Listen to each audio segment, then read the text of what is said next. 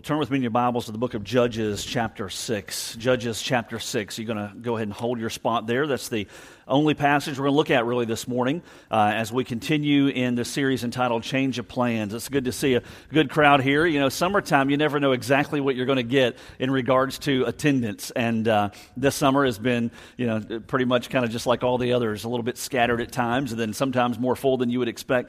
But, we're kind of getting close to back into the routine, and at the same time, getting close to finishing out this series entitled Change of Plans. Well, last summer our family was on vacation, and I was kind of reminded of this story preparing this message. But we were on vacation last summer. We went to a place called Vogel State Park, and we've been there numerous times. Some of you have heard this story, but I used to go there as a kid, and our family would go there way up in North Georgia, kind of up in the foothills, and so we went as a family last summer. And during part of that trip, Hannah, our oldest, she's 11 now, she and I did a little hike. And so there are a couple of trails that go out from the state park there. One is a backcountry trail that requires an overnight stay. We didn't do that one. The other one was a shorter one, about a 4-mile loop or so, called the Bear Hair Gap Trail. And it's at that point that everybody goes, ooh, because it sounds really scary, right? The Bear Hair Gap Trail. And so Hannah and I set out with snacks, because snacks always help things not to be as scary. So we set out on that little hike, and it was going to be just a few hours or so. It was kind of a moderate terrain. So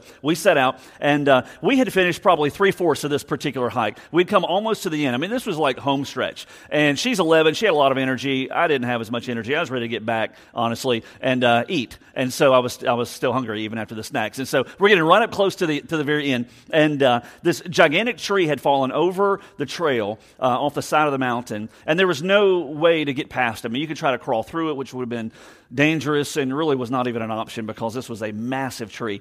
And you couldn't go to the right, because it was, down the embankment. And so the only thing we could do was turn around and backtrack and go all the way back again. And so what initially started out as a 3 or 4 mile hike ended up being, 3 or 4 miles ended up being probably closer to 6.5, maybe even a little bit further. And so obviously it added a lot of time to it. And it was just that simple experience. I mean, I didn't have anything life-changing that came out of that. It's not like God manifested himself on the trail or anything like that. But it's just another simple reminder that we all go through changes of plans that come, that we don't really see what's coming. And it might not be a tree over the trail, but it may be a sickness, or it may be a job that is lost, or it may be a family change that comes, where a relationship ends, or a relationship is significantly altered, and we didn't see it coming. It may be that you're caring maybe for older parents. I kind of went down that road as well in my life. After my dad passed away, my mom was living on her own for a while, and then ultimately she couldn't do that any longer, and was transitioned into an Alzheimer's facility, and kind of our family shared the load of helping to care for her. There's a change of plans. Glad to do it and privileged to do it, but still, nonetheless, a change of plans that requires an adjustment. And so, for all of us here, we've been through those kinds of changes. We've been through something in our lives that we didn't see coming, and truth be told, we're going to continue to go through those times, because it's a fact of life. And so, as we've walked through this series, what we've done is not so much focus on all of the different ways that our plans change, because that's just impossible to do that. But we've tried to focus on what God may be up to through our change of plans, which then plays into how we respond whenever our plans change. And so here's kind of what I envision. When I stand and speak on a weekly basis, obviously, my desire is that you are able to take something away with you that's beneficial in your walk with God. That if you don't have a relationship with God, that you hear the message of the gospel and that you place your own faith in Christ. That is my desire. But at the same time, for those who have already made that choice and you're already believers, I hope that you're given something to take off the table to apply to your life when you leave, and at the same time, that you're able not only to use it for yourself, but I really hope when you leave here that you understand as a Christian, you're on the mission field. God's going to bring people across your path, and you've kind of got more tools in your toolbox to be able to speak into their lives. And so imagine for a second, before we jump into this particular message, imagine that someone comes to you this week and they say your name, and they say, what, my life has just changed over these past few days. This has happened, or that's happened, or this is going on. And I didn't see it coming. I didn't expect this to come. And you're going to think, all right, this is a change of plans. So what can I say to them? And hopefully for you, you'll be able to kind of remember through this series, and you can share some of the things that have been the high points of this series. You may be able to say, hey, listen, if you're in a relationship with God, maybe you know that about that person. You can say God guaranteed is up to something where he's wanting to shape you and to mold you through this change that's come in your life. Or maybe you can tell them, hey, God is at work very possibly to direct you through this change. Kind of like with Melanie and her family, like Eric mentioned earlier, a change of plans where he's moving you from here now to where he wants you to be. Or maybe you can tell them, God may be orchestrating these changes in your life, not just for you, but there may be somebody else that he wants to bless. And then you can, over lunch, right, go into the whole story of Joseph in the Old Testament that we unpacked a few weeks ago and help them to see that God sometimes changes our plans to bless other people. Or maybe God is changing plans. If you're in a close enough relationship with him, you can speak truth into their life, perhaps, and with humility and tact and say, maybe there are some things in your life that aren't quite right. And God is allowing this change of plans to expose some of that, to expose sin, so that you can come home to him and experience life the way God wants you to. And so God changes our plans. God orchestrates a lot of that. God allows for those things for a variety of reasons. And so this morning I just want to add to the series and just expand it a little bit further as we look at a message entitled Change of Plans, God's Greatness. Change of Plans, God's greatness. There's a simple takeaway that I hope you'll jot down. We're going to have a couple of them this morning, but the takeaway is this, that plans may change in your life and my life in order for God ultimately to put on display and to demonstrate his own greatness. There are times in our lives where God will either allow or he will outright orchestrate a change of plans in our lives for the purpose of demonstrating his own greatness, that he allows it or he drives it to put his greatness on display. Now here's what I understand you may be thinking. If you're human, and if you're like me, you may be thinking, okay, Brooks, I don't know quite if I'm in a place where I'm ready for God to change my plans to put his greatness on display.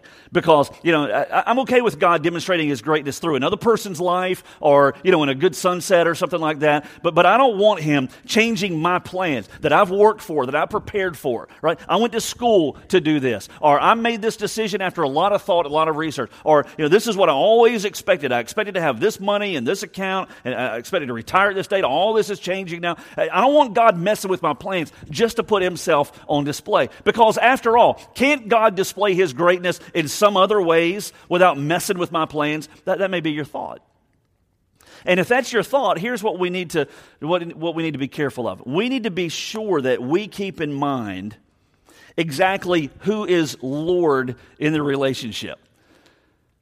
That he has every right to do whatever he wants with us by virtue of the fact that he made us, that he created us. Like when you're creator, you kind of like by default, you're in charge, right? So he made us, he created us. He has all authority, all right, and all reign to our lives. God has every right as Lord, as creator, as God, to do whatever he wants with our lives. And so even if he chooses to change our plans to fit his unchanging purpose for us, it's okay for him to do that. It's perfectly fine for him to accomplish that and to work in that way if that's the way he desires to work. Now, we have to remember, he's not going to, zap us or put evil in our lives. He allows evil and sin to take place, obviously. He created us with free will. But God's not going to sit back and just blast us with evil. He is not a God who tempts us. He's not a God who sins against us. So we know we can trust God. We know that what he does is going to be ultimately for our overall best and to give himself glory.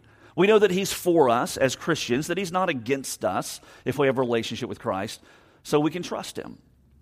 But at the end of the day, he still has every right to change our plans in order to put on display and to place under the microscope his own greatness, to magnify it and enlarge it for us and for others to be able to see. He has a right to do that.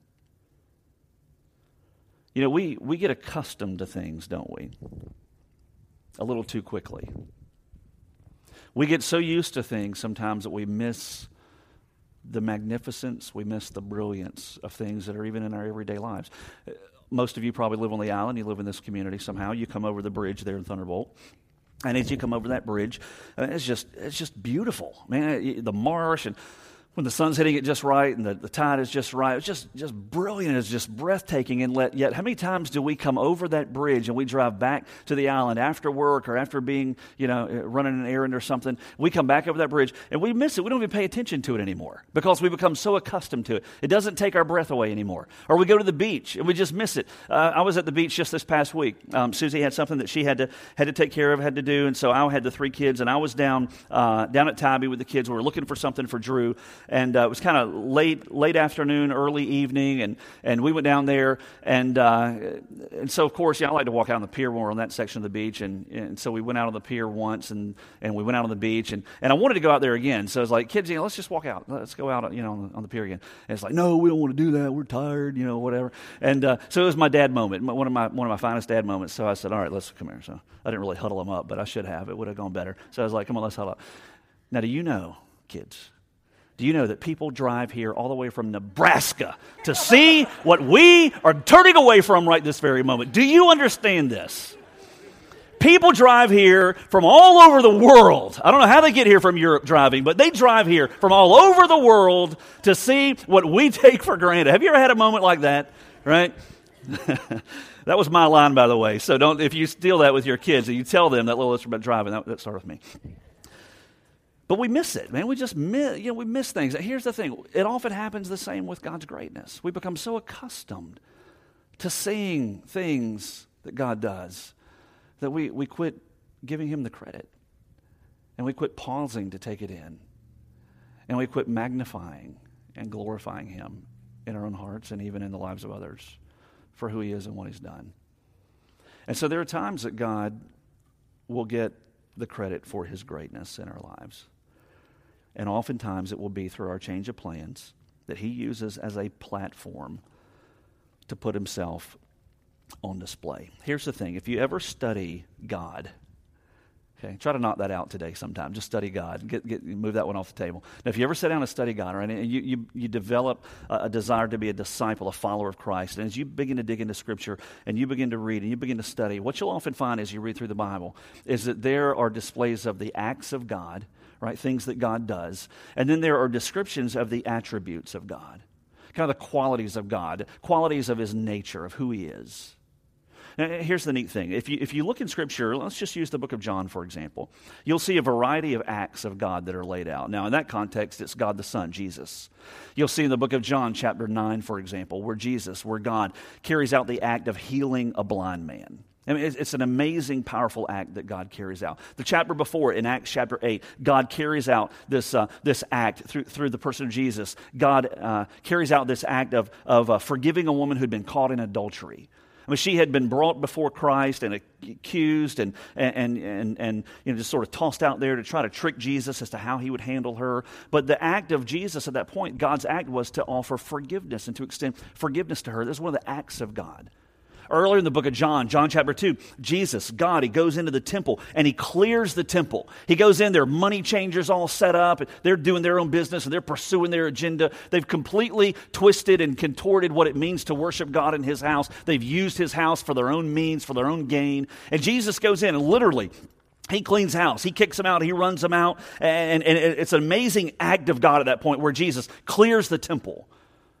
And then in the book of John, at the very end, all the Gospels actually, at the end of the Gospels, all 4 of them, you see this act of God where Jesus comes and he dies on the cross and he gives himself as a sacrifice for every single one of us. Acts of God, you read them all through Scripture. But then what we find is that if we dig a little deeper and we begin to uncover the attributes of God, what we see is that it's the attributes of God that fuel, that feed, that drive his acts. Okay, and this is all playing into this message for today. This is so important for us to recognize and to connect these dots, that his attributes fuel and they feed and they direct his acts. For example, going back to John chapter 9, whenever Jesus heals the blind man, why is it that he can do that? He does that because he carries this attribute called omnipotence, right? That he is all-powerful. He can do anything he desires by virtue of being God. And so the act of healing is ultimately accomplished because of the attribute of power. In John chapter 8, when Jesus offers forgiveness to the woman caught in adultery, He offers forgiveness to her. He extends that act of forgiveness because he carries the attribute of grace, the attribute of mercy. He is a God of all grace. He is a God of all mercy. And it's that attribute that drives his action of forgiveness. In John 2, when he clears the temple, the reason he does that is not because he's just angry. Wow, is Jesus so mad? Why is he so angry? Oh, he didn't get angry in sin. He was clearing out the temple because he carries an attribute called truth, an attribute of justice. He is perfect justice, perfect truth. And it was that attribute that drove his action of clearing the temple. And on the cross, when he carried out the act of dying as a sacrifice for the sins of mankind, it was that act that was fueled by his attribute of unconditional love. And it's his attributes that drive his acts. In fact, we can say it this way, that God does what he does because he is who he is. There are things that I cannot do because of who I am. But for God, he does what he does because of exactly who he is as God. Now, for the context of this particular message, here's where this comes into play. Our circumstances then are no barrier to God. God's going to do whatever God wants to do because of who he is, not because our circumstances are right. God's not going to do things in our lives. He's not bound by the circumstances being just right or the timing being just right or us being in the presence of just the right people. God is not bound by any of those things. God is not bound by circumstances because he is all powerful. God is not bound by how great the enemy may be because he is the victor. It's who he is. And God is not bound, listen, by our change of plans. And when our plans change, and in our minds and in our hearts, we become deflated and we get confused and we're tempted to give up and we're wanting to throw in the towel and we're tempted to think things like, you know what, my life will never be the same after this change of plans. We'll never have what we used to have because these plans have changed. And we begin to operate as though it's our circumstances that feed everything. No, it's not. It's God. It's who he is. And whenever he is allowed to be God in the mix, and when we trust him and when we invite him into our change of plans and we allow him to do what only God can do, what we find is that he often will deliver, he will often rescue in his own way, and he will prove his greatness, not because the circumstances were right, but because of who he is, because of his own nature. And that puts us in a place that when our plans change, we are never without hope.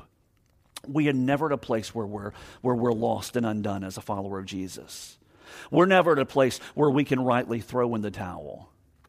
That it's because of who God is that he is able to do whatever he wants. And when he acts on behalf of his children, it is always for our best and it's always for his glory. And many times, it's going to be a change of plans that he uses to demonstrate his own greatness that we often miss and that we often take for granted. So let me show you an example of this in the pages of Scripture, in Judges chapter 6 and Judges chapter 7. A few weeks ago, I can't even remember how long ago it's been. It may have been a few weeks, who knows, it may have been 6 months, I can't remember. But I preached a message that highlighted to some degree the life of Gideon. This morning, we're going to go back to Gideon's story. And we're going to look at it within the context of how God uses our change of plans to demonstrate his own greatness. The story of Gideon is interesting there in the pages of the book of Judges early on in that particular chapter. Gideon lived in the 12th century BC. He lived and operated in the land of Israel, obviously. He would serve in the position of judge, listed as one of the judges in the book of Judges. Gideon would be well known for becoming a warrior in life, and yet this is kind of the beginning stages of it when God crossed his path, so to speak, long before Gideon was a warrior. The setting here in the 12th century BC in the land of Israel was that the Israelites were going through a time of great difficulty and challenge. They were being oppressed by a group of people called the Midianites, another group of people called the Amalekites. Those two groups were nomadic tribes that would often, kind of sweep in from the desert regions. They would come in, they would pillage and plunder, they would just wreak havoc, and then they would kind of swiftly move right back out into the desert regions again. They were very good at what they did. And here in this particular context, 12th century BC, we find that they are just wreaking havoc on the land of Israel. And so the times are not good. And so God would ultimately provide a person, Gideon, to come up and to lead the nation of Israel through this. But let's just get a little bit of a feel kind of for what's taking place. Read with me here in the book of Judges in chapter 6. We're just going to jump in the very first verse and read through the first 4 verses. It says, "The sons of Israel did what was evil in the sight of the Lord." In other words, they're going through a time of discipline by God. You see that throughout the book of Judges. You see God disciplining his people for their sin to bring them back to where they belong. So the sons of Israel did what was evil in the sight of the Lord, and the Lord gave them into the hands of Midian for 7 years. The power of Midian prevailed against Israel. And because of Midian, the sons of Israel made for themselves the dens which were in the mountains and the caves and the strongholds. For it was when Israel had sown, in other words, when they had planted their crops, that the Midianites would come up with the Amalekites and the sons of the east, and they would go against them. So they would camp against them, they would destroy the produce of the earth as far as Gaza, and they would leave no sustenance in Israel, as well as no sheep, no ox, no donkey. In other words, what's going on here is that Israel is seemingly at war with a couple of enemy nations, enemy tribes, tribal people, and they're not doing well. They're getting beaten, they're getting everything stolen and taken from them, and life is not good. And so ultimately God, as I said, is going to raise up Gideon to kind of bridge the gap. He's going to step up, and he's going to be the leader that God is going to use to help deliver the nation of Israel. So Israel cries out to God. Gideon is not real, he's not real confident at the start. He's not very trusting of God. He's asking God to kind of prove to him, hey, are you sure I'm the right guy you want to use? And eventually he's convinced. And so they kind of start forming the army that's going to help to set them free. So let's move over to chapter 7 and see what happens here. Chapter 7 in the book of Judges. Let's jump in verse 2. Chapter 7, verse 2. It says, "So the Lord said to Gideon, the people who are with you are too many for me to give Midian into their hands." In other words, 32,000 warriors in the land of Israel at this time. God says, this is too much. They're too many for me to be able to bring victory. And here's why. For Israel would become boastful, saying, "My own power has delivered me." Now therefore come, God says to Gideon, "proclaim in the hearing of the people, saying, whoever is afraid and trembling, let him return and depart from Mount Gilead." All right. So Gideon goes and he says, "Hey, if any of you, if you're not really in this, you're kind of afraid, your knees are knocking, your teeth are chattering, and you don't want to be a part of this military expedition here, then you're free to go." It says, so 22,000 people returned. 22,000 of the 32,000 cut and ran. All right. They returned to their homes, but 10,000 remained. All right. So Gideon has just seen his military force diminish from 32,000 people down to 10,000 people, and God wasn't done yet. And so if you continue kind of in that passage, jump over to verse 4. Let's continue on. God's going to whittle it down even further. "So the Lord said to Gideon, the people are still too many." To which point I'm sure Gideon said, "Are you serious?" All right. He says, "Bring them down to the water, and I will test them for you there. Therefore it shall be that he of whom I say to you, this one shall go with you, he shall go with you. But every one of whom I say to you, this one shall not go with you, he shall not go." So it's like God saying, okay, we got this straight. I'm going to choose the army here, Gideon. You're not going to choose it. So he brought the people down to the water, and the Lord said to Gideon, "You shall separate everyone who laps the water with his tongue as a dog laps." Right? If you've got a dog, they don't bring their paw to their mouth. That's how they drink. So he says, you're going to separate everyone who laps the water with his tongue as a dog laps, as well as everyone who kneels to drink, bringing it up to their mouth.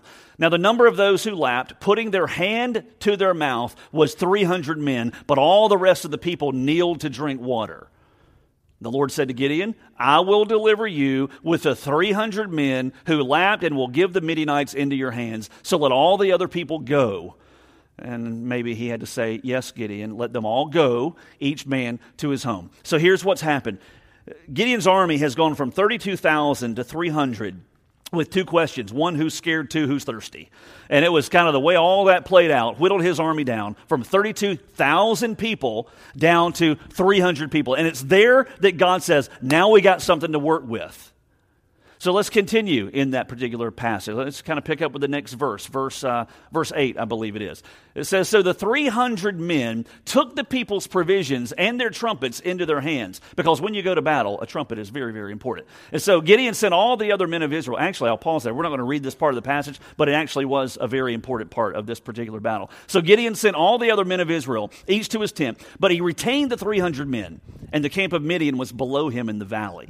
Now the same night it came about that the Lord said to him, "Arise, go down against the camp, for I have given it into your hands. But if you are afraid to go down, go with Purah, your servant, down to the camp. And you will hear what they say, and afterward your hands will be strengthened, that you may go down against the camp." I love this part. So he says, so if you're afraid, all right, I've told you all this stuff, and I've done all this, but if you're still afraid, then you can take Purah, your servant. So verse 11, verse 11. "So he went with Purah, his servant, down to the outpost of the army that was in the camp." So it's kind of comical to me, this little section. It's kind of like God says, okay, I've laid all this out. You know who I am, Gideon. I've proven this to you, that this is what I'm up to. This is what I'm going to do. I've given you promises, but if you're still afraid, all right, then you can go get Purah, your servant. And it's like Gideon says, "I'll be right back." Yeah, woo-hoo, Purah, come on, you're going with me. So here's what this says to me a little bit. It says that if you go through a change of plans, because this is all about a change of plans. Gideon did not necessarily want to go into battle with 300 people. He would have much preferred his 32,000. He would have even taken the 10,000. Going into battle against these two warring groups of people with 300 men was not his primary choice. This was a change of plans that God orchestrated in Gideon's life. And yet it reminds us that even there, even Gideon, he's listed in Hebrews 11, for goodness sakes, in the New Testament as a hero of the faith, as an example of faith. And yet here is Gideon in this simple passage being shown as having fear. And when you go through your change of plans, there are going to be times when you are afraid. There are going to be times when your world is spinning. But just keep in mind that God just may possibly be using that change of plans as a platform to put on display to you and everybody who sees you His own greatness. And the way this story ends up playing out, it's a lengthy passage. We won't read it today. You can read it sometime later. But what you find is that Gideon goes into battle with 300 men, and in very unconventional ways sees God bring victory and sees God highlight His own greatness. And when you finish reading the passage, you'll want to ask yourself, who was in control? It wasn't Gideon. It was God.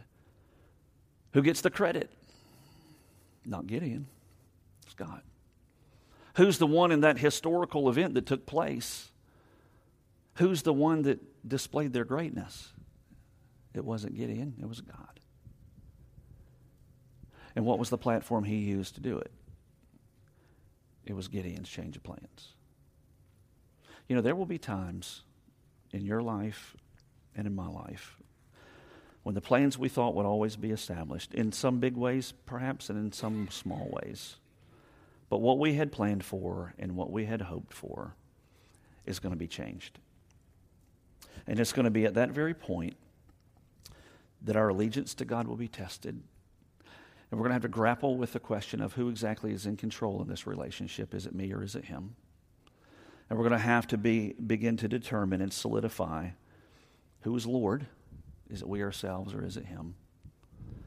And yet it's going to be in the context of that change of plans that God seemingly will say, if you will just trust me, and if you will just let me do my work, I will use this change in your life to put myself on display to such a degree that you will thank me for it one day.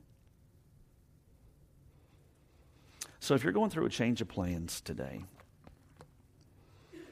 ask yourself, how differently would my attitude, how differently would my outlook be if I trusted right here today, in the midst of my change of plans, that God just may possibly be wanting to put His greatness on display? How differently would you see that change of plans?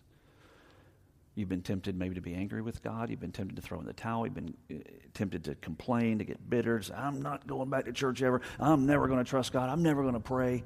Maybe some of you in these recent weeks, you are back after a while of kind of going through that season of your life. How differently would your change of plans look today if you could just be assured of the fact that God is great and can use that change to magnify, to glorify, and to put on display His greatness? And would you be willing, right where you sit this morning, to say, God, in the midst of this change of plans, I take it the best I can, whether it's a financial change, relational change, whether it's a change in my health, regardless, I take this change of plans, and because I trust you, God, I hand it over to you. And today, as an act of my will, I pray that you would take this change of plans and use it as your platform to show yourself as great and to just show off for all to see. Would you be willing to do that?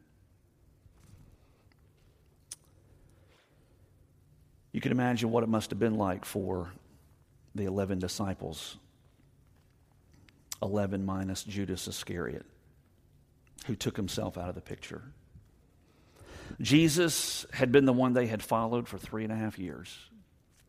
They had met him face to face. They had walked with him. They had spent time with him. They had heard him teach. They had seen him perform acts that only God could accomplish. They knew him to be God. They believed he was the Messiah, that he would be the one that would come and set them free. They believed Jesus to be Savior. They believed Jesus to be the Redeemer.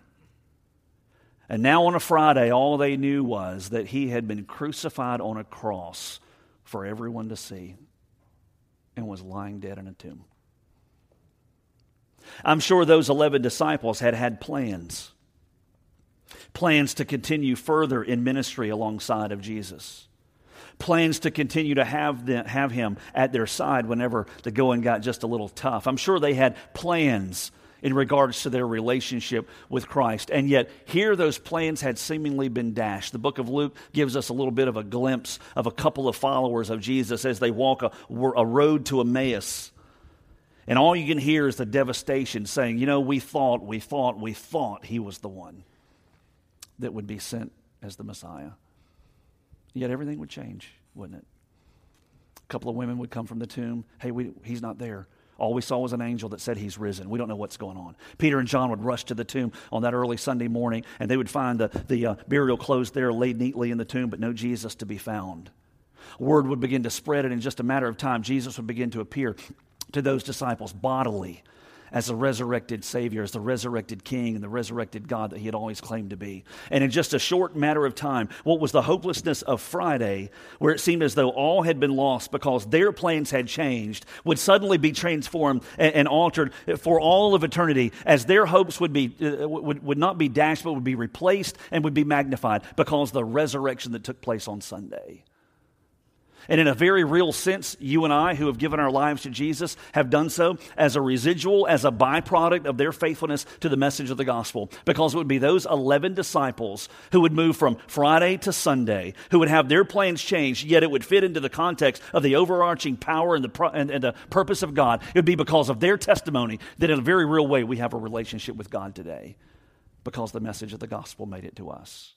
Let me just ask you this as I close. If God can do that against the platform of the cross and against the platform of death, I wonder what God can do with the platform of your change of plans, if you only trust him, and if you only follow him, and if you only surrender those changes to him, that he might be seen as the great God that he's always claimed to be.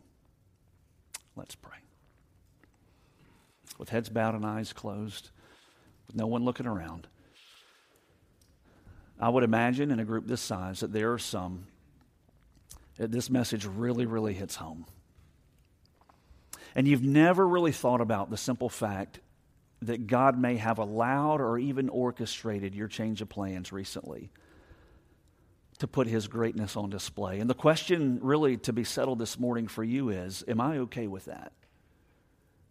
Do I see God as enough of an authority, as the God and the Savior of my life, with total right and reign? Am I comfortable with him even changing my plans to demonstrate his own greatness? And that question will be answered when you decide whether in the quietness of this time, if you're willing to say, and so God, because I trust you, I give to you my change of plans. And I ask you to just show off.